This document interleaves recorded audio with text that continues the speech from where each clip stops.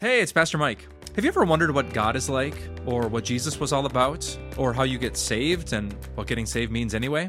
Well, if you've ever felt embarrassed to ask, please don't. I really want to help you understand our big, amazing God. And a great place to start is a little book that I wrote called The Basics: God, You, Jesus, and Faith. And here's more good news. If you're always on the go and don't have time to read, you can now listen to The Basics as a podcast series. Just search for The Basics with Pastor Mike Novotny wherever you listen to your favorite podcasts. I want to talk to you this week about a person from the Bible named David. Now, eventually, he would become known as King David, the many times great-grandpa of Jesus. He would actually go on to become the greatest king that the nation of Israel ever had, with, of course, the exception of his many times great-grandson, Jesus.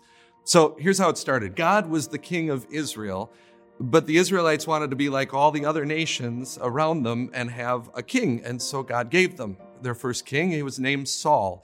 Now, Saul was an impressive guy. He was a head taller than everybody else. I mean, if there was a vote, he would have been voted Mr. Israel.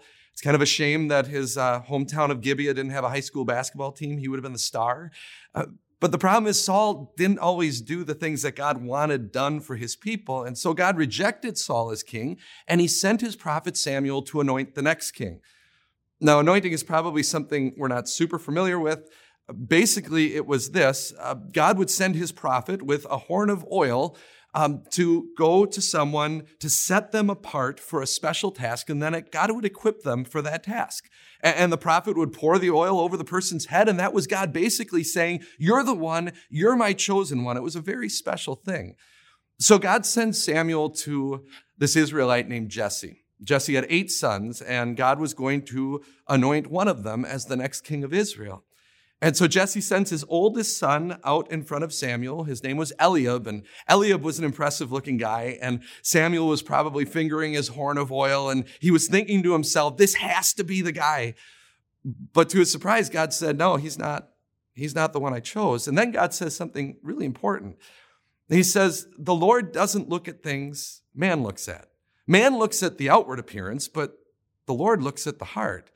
That you remember Saul was an outwardly impressive guy, but inwardly his heart wasn't right. And so God doesn't always pick the one that the world would pick. He's going for heart. Well, Jesse's other 6 sons, the next 6 oldest sons, pass in front of Samuel. And for each one, Samuel says, the Lord has not chosen you. The Lord has not chosen you. Until finally the last one passed in front. And he turned to Jesse and he said, do you have any more sons? And Jesse said, well, yeah, there's the youngest one, but he's out in the field tending the flocks. And so Samuel calls for him, and the servants bring David, the youngest son, in front of Samuel, sheep smell and all, and much to the surprise, I'm sure, of his father Jesse and his other older 7 brothers, Samuel anoints David, this shepherd boy, the next king of the nation of Israel. So what's the lesson for us? Well, I think a couple of things. One, God doesn't ask you to be the flashiest, the smartest, the most attractive person to be able to accomplish his will. Remember, God doesn't look at those outward appearances. He's going for heart.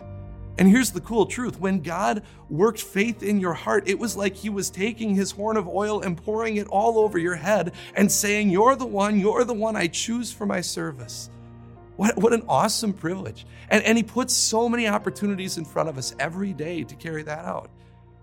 Maybe God has put an opportunity in front of you to be a helping hand or a listening ear or a proclaimer of his truth to someone. So I guess the question would be, who is that someone in your life that you could serve today? The second lesson, and the more important one, is this. To shepherds out in the same fields of Bethlehem 1,000 years later, angel choirs would announce the birth of the shepherd king who was going to lay down his life for his sheep. Jesus, the many times great-grandson of King David, never hesitated to serve you. Use that as motivation in your life to serve others.